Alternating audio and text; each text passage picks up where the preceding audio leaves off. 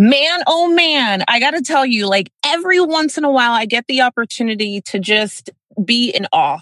And it takes a lot to kind of shut me up, if you will. It takes a lot to stop me in my tracks. But I'll tell you, that's exactly what happened to me years ago when I got schooled by our next guest when it comes to brand. Now, even though this episode's not about brand, I'm definitely going to highlight it because regardless of whether you're like, hey, I have a clear brand, I don't have a clear brand, I think brand's important. Trust me when I say it's the difference between adding $100,000 and adding $1 million.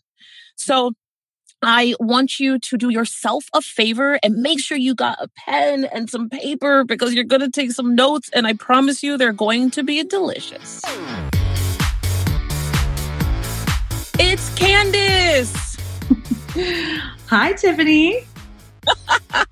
Listen, bestie, it's so exciting for me to be able to to officially interview. You know, we have like 7,000 private conversations and this one's going to be on the table and public. And so I'm so excited about it. You didn't tell me other people would be listening.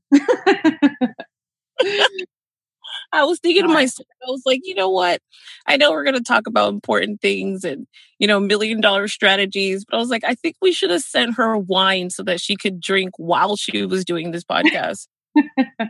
Hey, work hard, play hard, right? Work hard, play hard. Correct. So listen, I want to jump right into this thing because I've had the luxury of watching you do some pretty dope things over the last few years. I mean, you sold 2 multi-million-dollar businesses. You have become like the world's most wanted expert in the pet industry, not let alone the business sector. Let me just kind of take a step back. It's not just pet, it's business as well. You have moved into your own winter wonderland. And then more importantly, you got married. Hey. Yeah, 2020 has been a big year. You know what? 2020, let's just not give it any.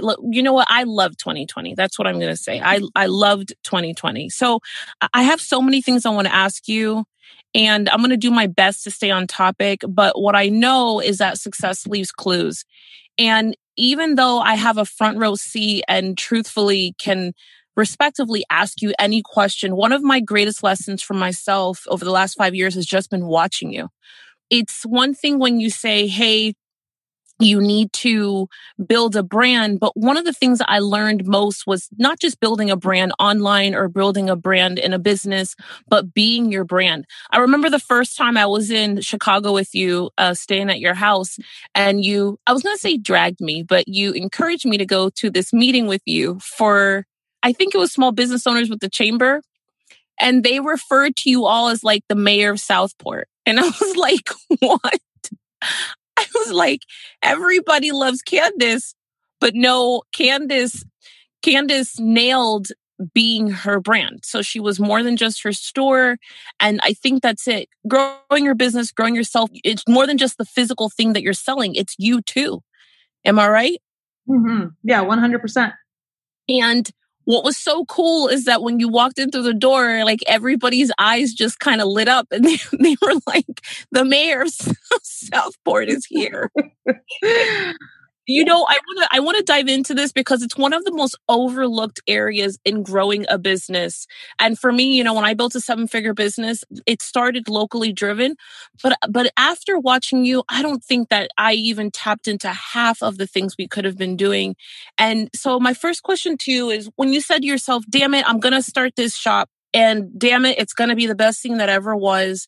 And damn it, I am going to get to know my community. Was it easy for you to dive in? Do you feel like you had a leg up, or what was your do the damn thing step? Yeah, I would say that I probably do have a slight advantage only because my whole life have been like more of an extrovert. And so for introverted people, this may not come as naturally, but it doesn't mean it can't happen for them. So that would be the only thing I would say. Plus my grandpa Bob. My grandpa Bob raised me, and he's amazing. Oldest of 12 kids from a small town. Everybody loves grandpa Bob. So I think when I go into my, any new business, new neighborhood, new industry, new opportunity, I come open in a sense, right? I'm open and I'm willing to be observant of what's around me. I'm willing to introduce myself to other people if no one's coming to talk to me. And when I'm in really kind of any space, I smile and I try to be like a positive energy in that space. Hold on a second. I really actually love the fact, I want to recap what you just said because it's really important. It's not necessarily that it's a right place, right time type of thing. It starts with you. Yes. And what I love about what you just said is you're like, well, listen, mother flippers, regardless of the situation, I have a responsibility to walk into the situation and take a hold of it. And I love the fact that you're like, I smile, I'm friendly, and then I fire people, okay, you I shouldn't. That's a kind of joke. Someone did tell me that once. They were like, "This termination doesn't feel so bad because you're smiling." I'm like, I can't help it. I believe you. I so believe that. So the key thing, the thing I think I love the most is that you're like, hey, listen, if you guys are not coming up to me to say hi, I'm going to go up to you and I'm going to introduce myself. Period. Yes. Do you think, let me ask you, I mean, because now you teach so many businesses across the country. Like, do you think that it's easy for people to, when they hear that, to go, yeah, I can go and introduce myself? Or do you feel like it's one of the biggest things that hold them back? From my experience with most people, okay, I guess you can fall into two different categories. When you're somewhere, even if it is a networking thing, like you go, it could be a conference. It doesn't really matter what the event is. We stick back and stay with what's comfortable and we hang out with the people that we already know instead of wanting to go meet new people. And I think that's, fear of rejection. There's lots of other stuff that's there, right? Or not knowing what to say, or also being stuck in a conversation you really don't want to be in with somebody. Maybe it's not the right, maybe it wasn't the right person to approach, but there's that piece where people are afraid or get too comfortable in those situations. And when you act that way, you're missing a lot of potential opportunity that could be right around you. So again, this could relate to whether you're in a specific room or even in an entire industry or neighborhood. Yeah, okay. Yeah. The other thing that I see a lot of our clients and our industry do is that they forget, they get so stuck working in the business and delivering all the needs of the business that they forget about all of the spheres and circles and networks that are around them that they need to remember to cultivate and build those relationships. Mm-hmm. And so on the flip side, I think they don't do it because they literally forget that they're there. Yes, completely. And it's but that's what we came for. Right. And so oftentimes in the beginning of a business, everyone's like, okay, I need to go get clients. I got to find clients. And they're much more active and aggressive, I would say, right? But then they get some clients, things go okay. They get everything off the ground and now they're doing well, but they've kind of plateaued. And then now they're like, well, what do I do to find new people? It's like, well, what did you do in the beginning? Right. That's exactly right. What did you do in the beginning? Yes. I guess I could reconnect with, these people or, I guess, I haven't talked to them in a couple years now. Right? And that's not how you build strong relationships. Right. You can't ignore people. You can't ignore people. You have to talk. I don't mean to laugh, but what you're saying is so true. Even for me, I can't tell you the amount of people who have come to a live event or they've watched me get off of stage and they're like, Tiffany, I need to talk to you about something. My marketing and sales strategy is not working and I'm just not closing any sales. And I'm like, oh man, this is tough. How many people have you spoken to the last 30 days? They're like, none. I'm like, wait, what? What? That math is wrong. What do you mean none? Right. Yes. So let me ask you this. When you think about I'm going to ask you the last 10 years, because I'm going to dial back into last 5 after selling your businesses. But when you think about your brick and mortar, just having to be Candace, right? 24 hours a day, 7 days a week, and leaning into, I have to have the answers. I've got to run this show. And I also need to keep up with these other things. What do you feel like is the greatest thing that you brought to the table every day that allowed you to, I mean, man, you build a team of dozens and dozens of people.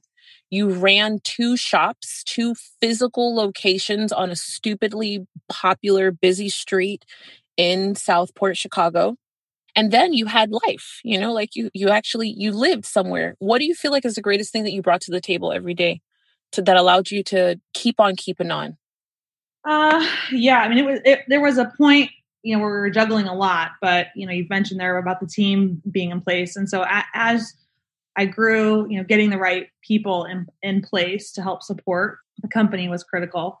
To your question about how I kind of showed up and how I got through the day is that, a lot of different things are thrown at us throughout the day, whether it's from a customer or from a team or from our own family. And there might be scenarios where, maybe we even messed up as the leader and the business owner, or maybe we didn't have something as organized as it should have been. Mm-hmm. Or maybe even one of our employees did something like made a wrong choice. And I always lead with integrity for me, always. Mm-hmm. So it depends on how I may react to a situation or what I choose to do for the day. I go to that core value for me of integrity and always try to do what's right for the situation and the person or the customer, right? The other piece that really was helpful was being accessible and available to the team so that they knew that if they had a question, they could come to me to get the feedback. They knew that their job wouldn't be in jeopardy if they had a question, kind of thing, right? I was came from a place of wanting to coach and mentor the team that was there. And so they wouldn't hesitate if they needed help with something. Do you find that when you think about team, I want to talk about, so there's like team in the office, and then there's the core of people who are not in your office or not in your store. Did you keep a team of people around you or people around you who just kept you level-headed, like friends, family?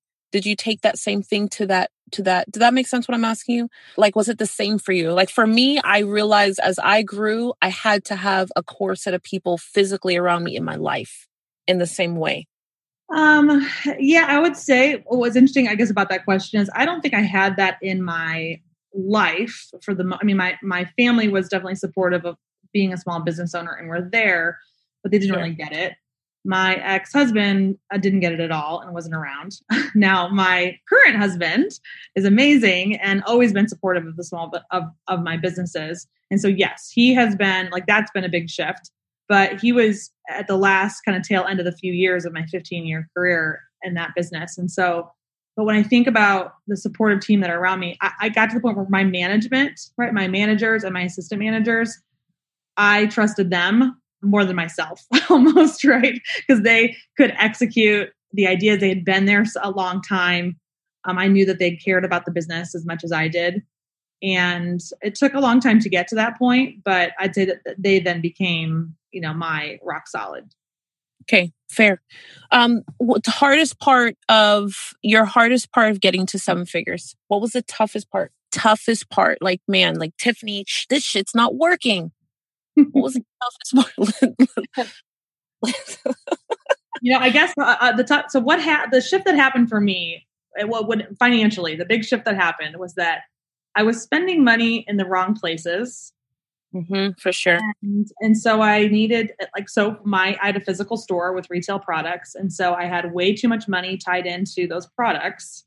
I didn't, if you overspend, buy into all that, you didn't have money left over to pay the rest of the bills. Or I would use money to pay for the rest of the bills and not have any money to buy inventory. And then I have no way to make money. So I really didn't understand and manage the money properly. And I was spending it on the wrong stuff in the beginning.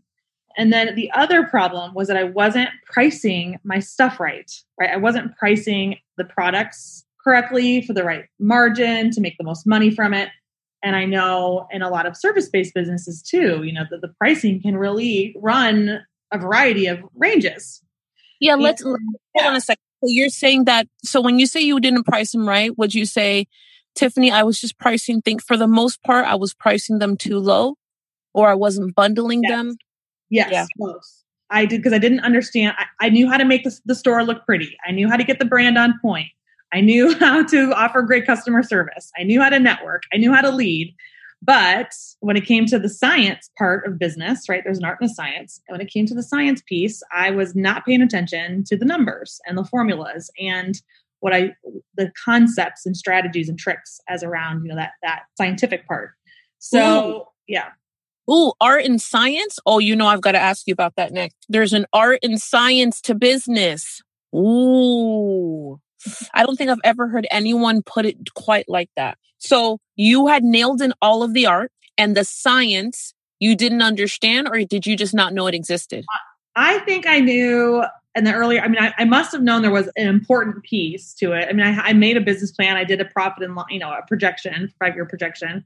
Yeah. And so I knew it. I knew how to make a budget and, didn't mean I followed it, but clearly, but at the beginning, I think I knew what the science piece was, but I didn't know its importance and I didn't give it enough weight and importance. Yep. And there were more strategies in that science piece that I didn't know. And I learned them all once I started working with a coach and a consultant and a mentor, right? That had been there before me. Yep, for sure. And then absolutely. I was like, oh, there's so much I didn't know. And then you're like, flip. Right. Wow. So to get back to the question of like how the hardest part of getting there was that flip, like that was a big flip. Got the mentors. We started looking at the science piece. We looked at the numbers. We looked at the pricing. We looked at what I was spending. We made all the shifts, right? I had to make some really tough decisions to cut back expenses in certain places to make sure that the number piece, the science piece made sense to even stay open. And then we looked at the pricing of our products and increase the prices of things. And for me, as a retailer, I was worried about that we would be more expensive than the internet and people are just going to shop online and not come to me. But that wasn't necessarily true. Well, it wasn't true at all because the art piece, right, the customer service, the events, the fun atmosphere of the business attracted people who would want to give their dollars to me and give their money to me instead of shopping online, right? Boom. So the essence of building a brand. And, it's one of the best lessons that I think I've learned in the last 5 years since selling my company, walking into coaching and strategy. I will never forget that day. Let me just tell my buddies here who are listening. So listen, I am 2 years into, or maybe a year and a half into walking through the world as Tiffany Largie. I'm teaching sales and marketing, but I kept saying to myself, I think there's something more. And even though I had walked in through the world and like teaching and telling my story, the truth is that I said, I feel like there's more to this brand thing that I'm paying attention to. And at first, I had been in business for like 12 years, right? So I knew logo, font, color, but I'll never forget when we were walking in downtown Chicago and you were like, okay, Tiffany, because I was like, Candace, you got to make this stupid easy for me to get. And we were inside of that store, or we were walking down a street and you said to me, look at all the signs. And it was it was almost like Christmas or Hanukkah. Let's just call it Hanukkah or Kwanzaa. We're going to shoot for another holiday. Like it was such a gift because I looked around and you started to tie how I felt in that store to my willingness to, I think we bought like a chocolate crepe for no reason. We were going to buy like expensive tomato sauce and all other types of foolishness to cook, even though there's a grocery store down the street selling tomato sauce and pasta and whatever else for half the price. But this specialty Italian shop made me feel like, you know what? It's okay if you're charging $12 for a bottle of tomato sauce. It's worth it. Mm-hmm. It was crazy, but it was my first time dialing in. Let me ask you this. Why do you think most businesses just don't pay attention to brand? Or why do you feel like, because this for the world, as you're looking through show notes and you're going to go stalk Candace, let me tell you, still to this day, I believe she's one of the greatest brand experts, even though that's not what she does in life. But I don't know anyone who understands brand better, is the truth. I don't. And I every day, I count my lucky stars that I have the great fortune of calling you a friend, because Do the Damn Thing Nation, like it wouldn't even exist until you forced me to look deeper inside of myself. Woo woo. deep inside of me. And to and, and to pull it out. And what a game changer. So let me ask you this. When you thought of building First Dogaholics, I'm going to go way back. You thought about the brand part of this thing because Dogaholics was your first multi-million dollar business that you sold. And it was local. It was a local feel that gained a national presence. And I think that's the most important piece. It was a local company that acquired or got to a national presence. What was the first thing, like if you could build me 3 or 5 steps for the person who's listening right now going, brand ? Like, what was the first thing that you said, okay, great, this must go first in establishing the brand that's going to rock Southport into their socks? Well, at the time when I was thinking about Dogaholics, I kind of started piecing together different elements of the business. And I like to think of things almost like coming from all our senses, right? Our 5 senses. And when I think about a physical business, actually it doesn't even matter. Service-based or physical, you can think about your business and how people experience it from all 5 senses. And so I started planning out, what will the store look like, right? What will the displays look like? And then even the website look like? I started thinking about really how we want people to feel emotionally. What would they feel physically if they did feel anything physically? In a retail store, they would. I started thinking about what kind of vibe I wanted in a sense of like the community piece. Community's always been a big deal for me. It's like always been a big piece of who I am. I know it's a foundational thing for anything that we start and do. But for me, it was kind of like, okay, I knew I would want to create a community of people, a community of dog lovers. And so I just started playing around with all of these different ideas. And it was a massive notebook, lots of thoughts, lots of scribble. Now I guess it could have been Post-it notes. I don't know. I'm sure I used Post-it notes. But anyway, there was a lot of brainstorming and thinking about what it was going to be. And I knew it needed to be different. It needed to stand out. And the same thing with even my current business, Pet Boss Nation. It's the same thing. I thought about the community. Who are the people? What are they going to feel? What do they experience? Who do they want to be? And with Dogaholics, that name didn't even come to me at the time. I was playing around. I think I must have had a list of like 200 different names. And I think we were going to go with like Puptown USA or something was going to be it. Puptown USA. Okay. And it was going to be like Cracker Barrel-y kind of like themed out as far as look and decor. And I remember my Grandma Jan here. I talked about Grandpa Bob, but I remember my Grandma Jan was like, nobody wants to go to Cracker Barrel. Like, what are you talking about? She's like, you need to start appealing to younger people. You know, you're a young business owner. You're going to be in business a long time. Younger people need to want to come here. And I was like, oh my gosh, Grandma, you're so wise. So anyway, I had all these names. I wasn't connected with it. And I was in the car listening to music. And the Robert Palmer song, Addicted to Love, came on the radio. And I was like addicted. I was like saying addicted to love. And then I was like addicted to dogs, dog addiction. And then I was like Dogaholics. It just like, kind of chocoholic, workaholic had been used at the time. Now this is back in 2004, maybe 2005. Now I was thinking about this. And then I was like Dogaholics. And I was like, we didn't even have smartphones. I couldn't even look on my phone to see if like it was even available or taken yet. I had to wait till I got home after 3 hours of driving to, log online and check it out. But for me, the word dogaholic, it was like, I knew that people who loved dogs would love being called a dogaholic. Mm-hmm. The flip side of that though, is addiction and any, alcoholism or any addiction that's there as a negative experience, a negative word. And we have a lot of addiction in our family. And when I took that name back to the family, well, Grandma knew it shouldn't be, Cracker Barrel, she did not love the word Dogaholics. And my whole family said that it probably wasn't a good idea to do that. But I said, nope, I know my people. I know they're going to love it. And I remember when I opened on the first day, maybe one of our first 5 customers, the woman came in and she's like yelling in the store and she's like, I'm a dogaholic. And she came running in, Aww. And it made me feel good. And people bought merchandise and they all just loved it. And so for that, it was like naming a tribe of people in a sense. Yep. And same thing with Pet Boss Nation.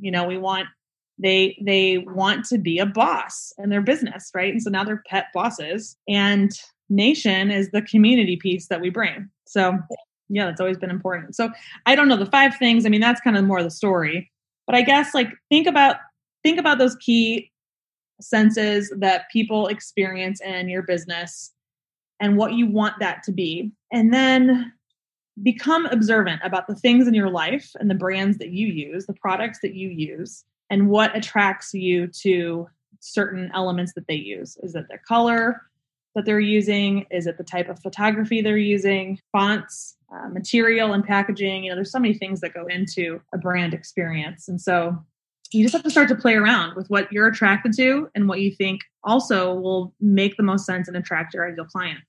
Absolutely nailed it. You couldn't be more right. You didn't give the 5, but you did give the 5. Start with name.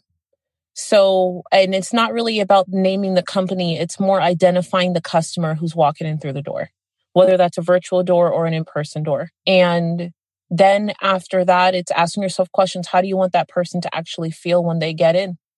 Who is this for? Third, I love the fact that you said that you took the time to go through a lot of names and then you took those names or those concepts to other people. One of the key things that you said that is not necessarily a step, but it's so vital. You've got to trust yourself.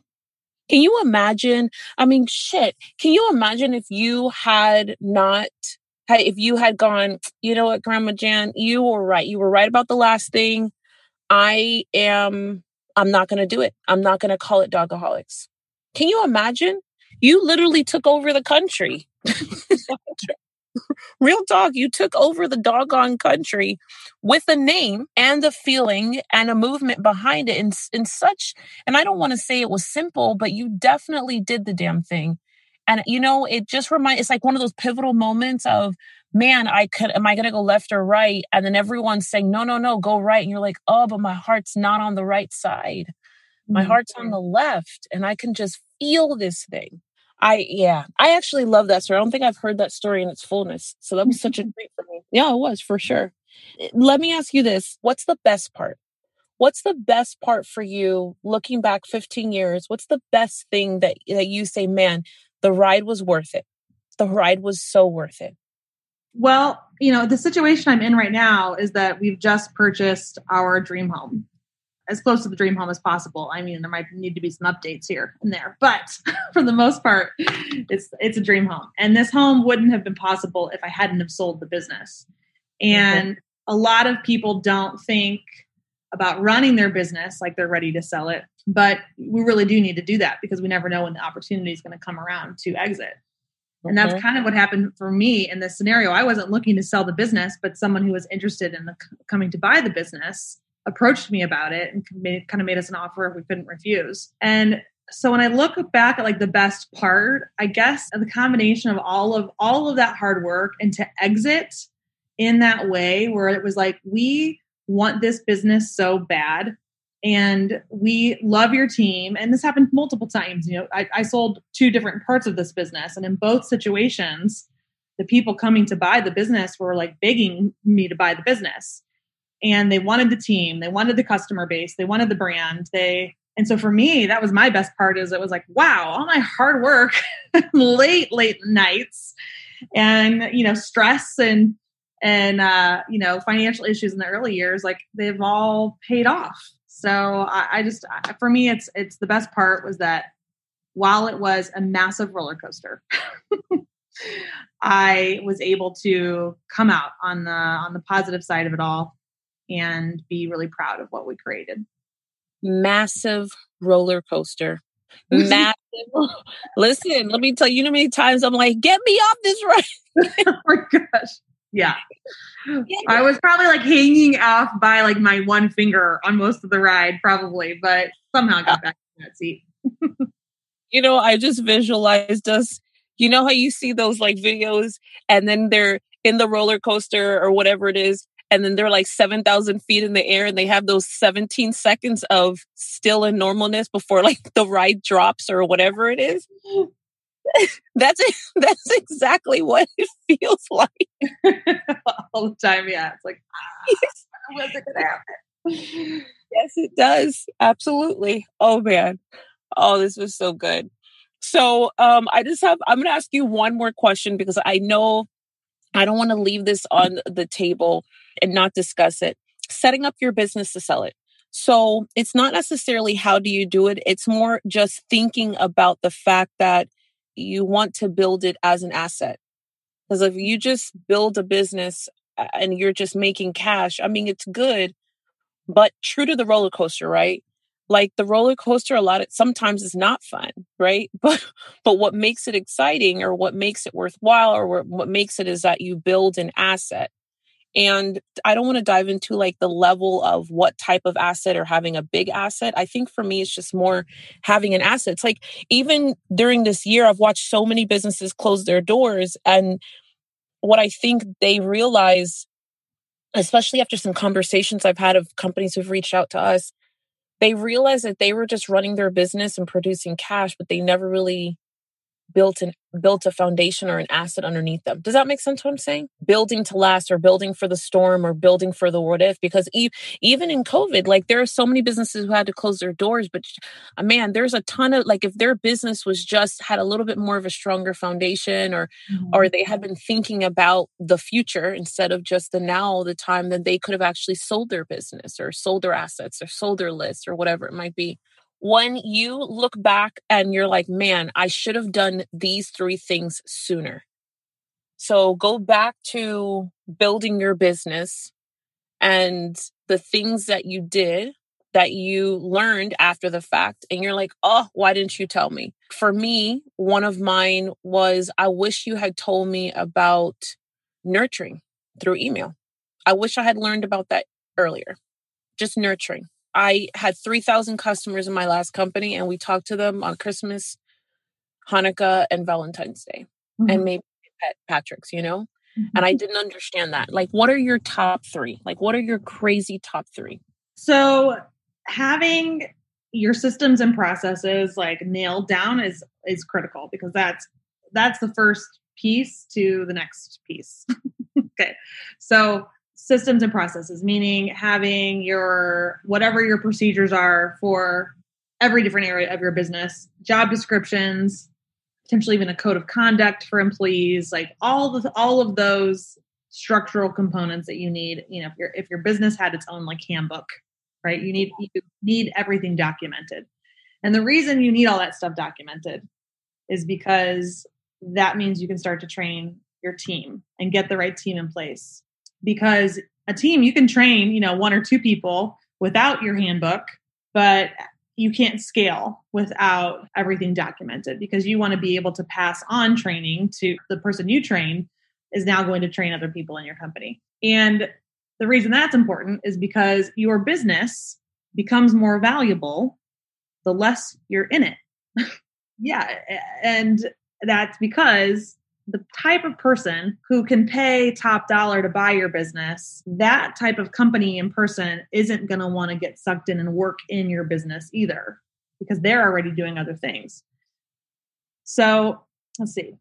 I apologize. I was thinking that and now I'm like, okay, we've got systems, processes, team.